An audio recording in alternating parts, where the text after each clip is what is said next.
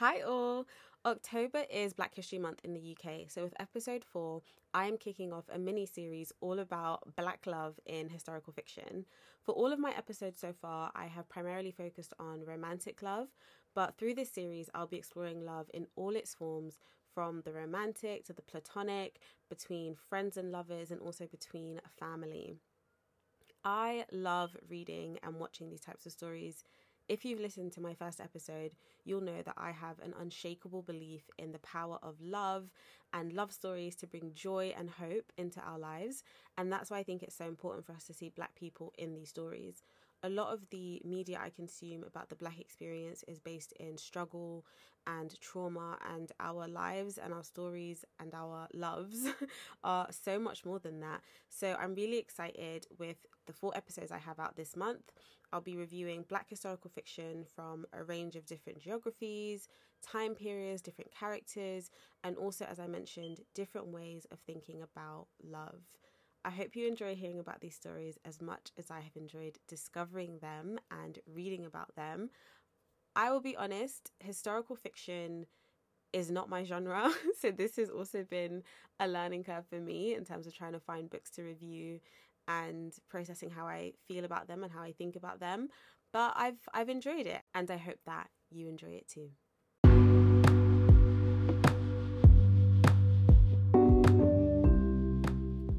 Welcome to the 4th episode of Love Between the Lines, a review podcast for everyone who loves love. I'm your host, Monsa, and each week I discuss all types of love stories, from old favourites to new releases. For this episode, I'll be reviewing His Treasure, the first book in a 3-part series called Men of Valor by Kiru Taiyi. This is a historical romance novel set in southeastern Nigeria, pre-colonization. I'll be discussing why I definitely need to start reading more historical fiction, friendship as a foundation of marriage, and some of the key themes that can really ruin a book for me. I would like to put a trigger warning on this episode as I touch upon issues relating to sexual assault. Let's get into the review. So I'll be honest with you guys, I haven't read much in terms of historical fiction or historical romance, mainly because I'm more of a contemporary person or fantasy as well as sci-fi, so I just don't read much historical fiction. A lot of that is due to the fact that, particularly when it comes to romance, it's set in these patriarchal societies and I don't really find them very fun to read. There's a lot of scenes that I'm just rolling my eyes at, and particularly when it comes to the depictions of women and their agency with regards to sex and relationships, it just leaves a lot to be desired. I also found that a lot of historical fiction I read is very whitewashed, so I often can't relate to the characters, and just for the most part don't find them very enjoyable. But I haven't read much historical fiction since about early to mid 2000s, and I was going to the library and essentially seeing which books caught my eye to decide what I was going to read next. Of course, the age we're in now, there's so many different ways to find different books and different stories. So putting together a list for this Black Love by Black History Month series has really opened my eyes to how much I have been missing out, and there's so much more variety now when it comes to historical fiction and historical romance. So I'll definitely be reading more and reviewing more historical fiction and romance on this podcast. To kick off these series, I am reviewing Men of Valor, which is a 3-part series written by Kiru Taiyi. It is a historical romance set in pre-colonial Nigeria, and each story follows the journey of a couple living in this village. One thing I really liked about these books was the connections between the characters. I love it when you get to see secondary characters in a book that then get their own story. And this is what happened in this book, and I think it worked really, really well. I also like that there's overlapping timelines. I think sometimes when you read a series, the books are consecutive. So the first story happens, and then the second story, and then the third story. I like it when they're quite interlinked and the timelines are overlapping, because then when you see characters in one book and it's like, oh, he walked off, it looked like something was troubling him. I know what's troubling you because I just read your story and you've been going through it, so I get it. And I just really like that it makes it seem more real and it fleshes out the characters more. So that's something that this series did really well. I'm going to be reviewing the first book in this series, which is called His Treasure. And let's get into the review.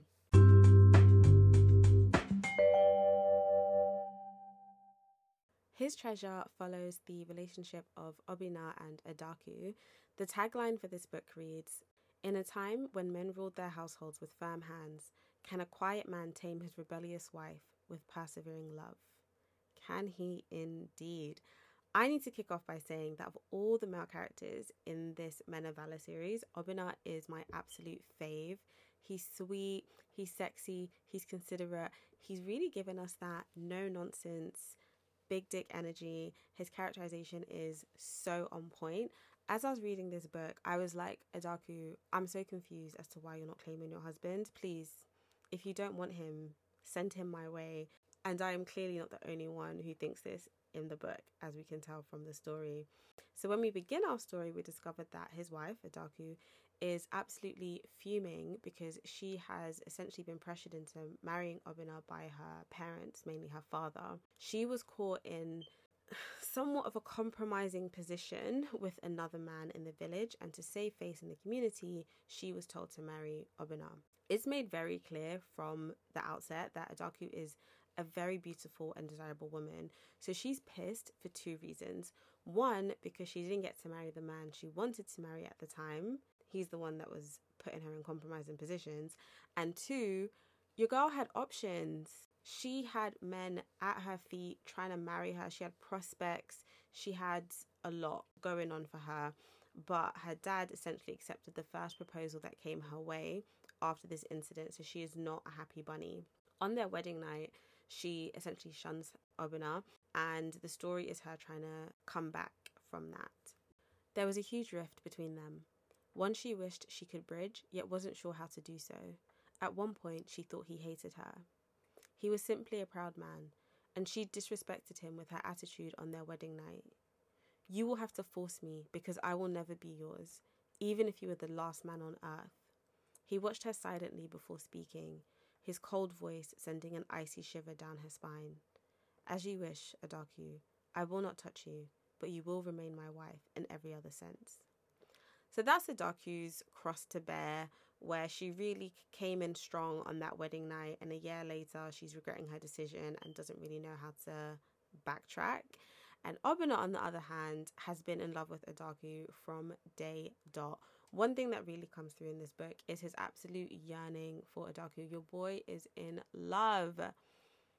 He lightly brushed her lips with his. "I have craved you every day since the first time I saw you." Bars. Absolute bars. And this is not the only time that we see him saying lovely things about her. So there's other one-liners. For example, when he comes home from work and Adaku greets him. Joy filled his heart just as her sweet voice filled his ears. Super cute. So as we can see, they're at odds in their relationship, had a rocky start, and they've been married for a year now and haven't really found a way to resolve their issues. So let's talk a bit more about the characters.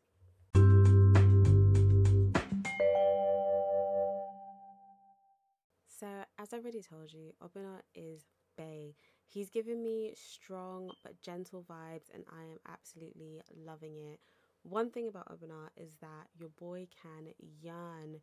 When we meet him, he is head over heels in love with Adaku, but knows he wasn't her first choice in marriage.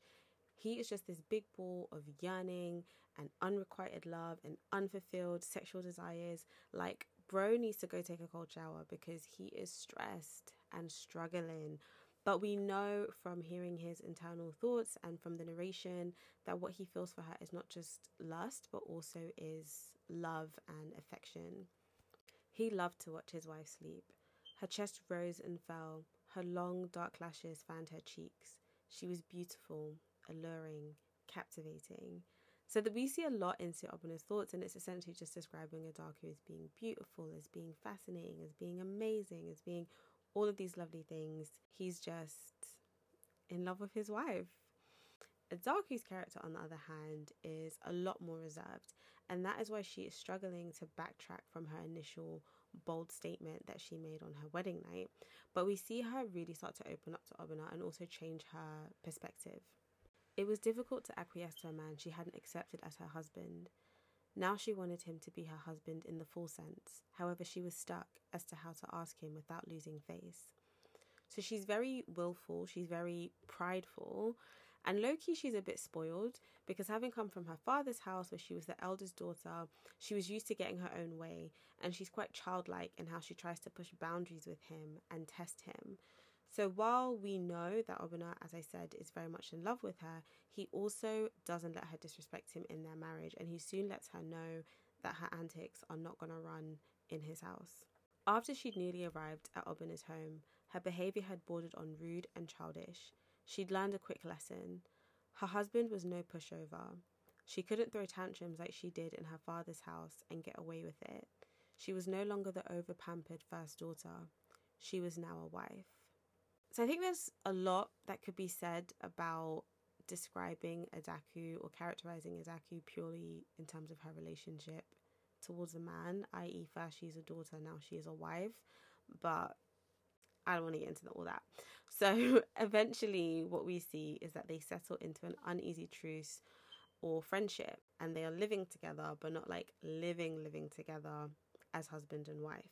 What this means for their relationship is that in the beginning is one that is more centered around friendship and companionship. And to be honest, I really like that. I think it sets a strong foundation for them going forward, because when they get married, they don't really know much about each other. And although Obinna is in love with Adaku, he's kind of in love with the idea of her rather than the reality of her. And he starts to see and accept many of her flaws. He put her on this pedestal. When he talks about her, we know he was willing to sell all his land to pay her bride price, and he was willing to go to these great lengths in order to marry her. And then he marries her and he realizes that she's got flaws and she's not perfect, and he needed to see that and go on that journey. Adaku, on the other hand, I think her relationship to Obinna is a bit more complicated because he represents the path in her life she didn't really want to take. She wanted different things for herself, and because of societal pressure and family pressure, she wasn't able to have them. She's experienced now being a disappointment to her parents and her father when she was a favourite, and she's seen her social capital and marriage prospects greatly diminish because of some of the choices that she has made. So I don't think it's so much that she dislikes Obinna or that she doesn't necessarily want to be with him. I think he represents things that are very negative for her, which is why initially she is quite resentful. And she kind of needed that year of being married to him in this married but not really kind of way to overcome those issues and grow up a little bit and stop projecting onto him all of the bad things that she perceives about her life. So Obinna needs to see Adaku as a full multidimensional human being, and Adaku needs to let go of her resentment in order for them to move forward. And of course, that's exactly what they do, because this is what? A romance. Adaku becomes much more invested in their relationship. Though he didn't say anything, his dark eyes had softened. For the first time since they were bound, pleasing him suddenly mattered to her. So we start to see Adaku's attitude to Obinna change, whereas before it was very much one of conflict and opposition. Now she is invested in making him happy, and we already know from reading Obinna's perspective that he was already invested in making her happy and always already trying to make her happy.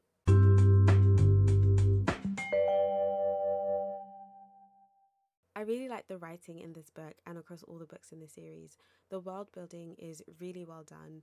We get to see a lot of the customs, festivals and traditions that take place in the village, and this helps communicate why the characters are making the choices they're making, while also giving us a fuller picture of the lives that they're living here. The writing is also very descriptive of the setting, so I felt like over the course of the 3 books, I was really able to build up a very vivid image in my mind of what the village looked like, how it was laid out, the characters and secondary characters that were living there, and the time that they were living in. One thing I really did like about this book as well was the intensity with which it described a lot of the yearning and longing that these characters are feeling for one another. In the beginning, it's very one-sided because it's Obinna essentially just sitting around wanting his wife to fall in love with him. But once Adaku starts to develop more feelings for him, she also comes through with these intense emotions, and I think the writing does very well in communicating that. His earthy scent filled her lungs. His eyes had such intensity, his gaze piercing through to her soul. She felt exposed, vulnerable, though she was still fully clothed. She wanted to reveal all to him, wanted him to see straight into her heart and know what was in there. So I think the book just does really well in showing the intensity of Obina and Adaku's relationship, and the build up to it works very well, especially in seeing Adaku's journey in, I suppose, being awakened to her feelings of love and lust for her husband. There are still quite a few things in this series and in this book in particular that I did not like. The first one is that one of the key plot devices used to help Adaku on her journey to discovering her feelings for Obina was bringing in the risk of his eyes being swayed by another woman. In general, I don't like storylines that rely on this woman versus woman or women being in competition with each other over a man. I think it's so overplayed in media and stories and all sorts of things depicting women as being in competition with one another. And I just felt that it wasn't really necessary to the story and kind of the book in general, to be honest. It didn't really endear me to Adaku or Obina. So the issue that Adaku is shown as having is that obviously because they haven't been getting busy for the past year, there's expectations with regards to if she's able to produce children or not. And it is suggested that he will find a way to remedy that situation. Her husband was going to take another wife. She had no one else to blame but herself. She hadn't realised how much it would hurt until it happened. Now she felt as if her heart was breaking. So again, I don't really like the whole pitching a woman against another woman aspect of the storyline. I definitely feel that Adaku could have gone on the journey she needed to realise her feelings for Obina in a way that didn't involve feeling jealous or threatened by another woman. So it just seemed unnecessary to me. The second thing I didn't like was the hyper value placed on Adaku's virginity, or the portrayal of women's sexuality as something a man can claim on his own. So in the story, Obina makes a big deal about Adaku being a virgin. And again, we're supposed to read this as a redeeming quality of Adaku when we discover that the compromising position that she was discovered in wasn't as compromising as originally implied. So this is seen as a good thing, but also it's seen that Obina, not knowing this and still being willing to marry her, is what makes him a good man, and just eventually discovering she is a virgin is supposed to be his reward. Though it had hurt his ego to think another man had touched her, his love for her had surpassed the pride. He'd wanted her regardless. To finally be rewarded by being the first man to fully claim her was the best gift he could have wished for. It sealed his assumption they had been destined to be together. So it's just like unnecessary. It was really unnecessary. Most of the things that I'm mentioning that I didn't like was so unnecessary. The story held up on its own without it. If you strip them out, the story would still be a good story. So the insistence of including these types of themes and these types of tropes, I felt made the story worse rather than made it better. So after they resolved their issues and it's all hunky-dory, he loved her smile. It left him feeling euphoric and reminded him that he'd indeed been her first lover. So Obina just spends all this time thinking about how he was the first one to pop Adaku's cherry, and I'm like, relax. It's not that deep. So that was the second thing that I didn't like about the book. And then the third thing, which is probably the worst, is the praising of men for doing the bare minimum in their relationships. As in, by not being a horrible monster, we're supposed to be like, wow, such a good man. And this comes through in how the book portrays Obina's character and how we're supposed to understand the evidence we're given to believe that he is a good man. For the first time, she realised Obina truly cared for her. She knew of men who would have forced themselves on their rebellious wives and punished them too. A woman couldn't deny her husband. Obina had chosen patience and kindness. In the end, he'd won her over because she knew he was a good man at heart. So this part really did not sit well with me. We are constantly reminded that even though Adaku refused to sleep with Obina on their wedding night, he didn't try to force her and hasn't tried to force her at any point in their marriage. So the book goes to great lengths to let us know that this would have been acceptable at the time. So apparently Obina deserves a medal or pats on the back for not being a rapist. The idea is to paint Ogbonna as a good man and a good husband, and honestly I think it does his character a great disservice. I already like Ogbonna's character because through the things he says and does, we see him to be considerate, thoughtful, sensitive to his wife's needs, and he shows a genuine desire to make her happy. So I don't understand why the book goes to great lengths to hammer home this point and communicate that he is a good man because he didn't force his wife to have sex with him. Of course he shouldn't force his wife to have sex with him. He doesn't deserve praise for that. And this is one reason I do not read historical fiction or have not read it much in the past, because these are the types of plot devices that I have seen a lot and I'm just not here for it. It's so unnecessary, it's so not needed, and yeah, this really ruined the book for me, to be honest, because it's something that comes up a lot. It's not just that passage or that paragraph. We are left in no doubt that this is supposed to be brownie points that we're given to Ogbonna, and it's not needed. And that's not to say that you wouldn't see something like this in other genres. I know that you do, and I also don't like those books, but it's a really big negative for me on this book that this was included. And as I said, it wasn't even necessary to the story. I'm already a huge fan of Ogbonna's character. I already think he's portrayed very well, and if you just removed that aspect and removed that commentary, the story still holds up and you still think he's an amazing character and an amazing guy. So it actually does him a disservice to keep bringing this up and keep making it seem as though he deserves pats on the back for not being a monster.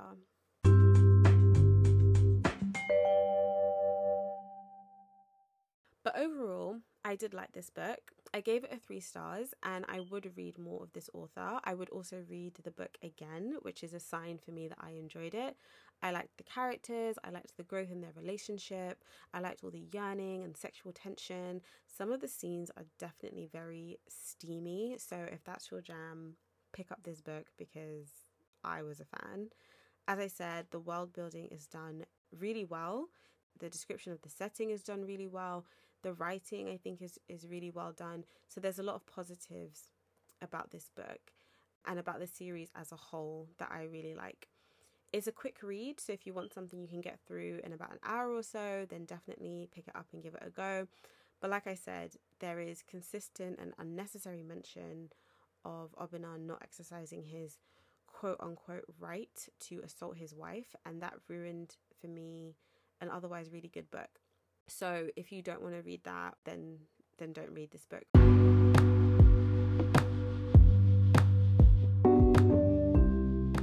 And that brings us to the end of episode 4 of Love Between the Lines. Be sure, as always, to check out the Instagram page at Love Between Lines and let me know what you think of the review. If you've read the book, let me know what you think of the book. Did you like the same things I liked? Did you find the same things problematic that I found problematic? And definitely, if you know of any other historical fiction and historical romance that I would enjoy or that you've really enjoyed, comment on that post and let me know, because I'm on the hunt now for more historical fiction to delve into. Till next time.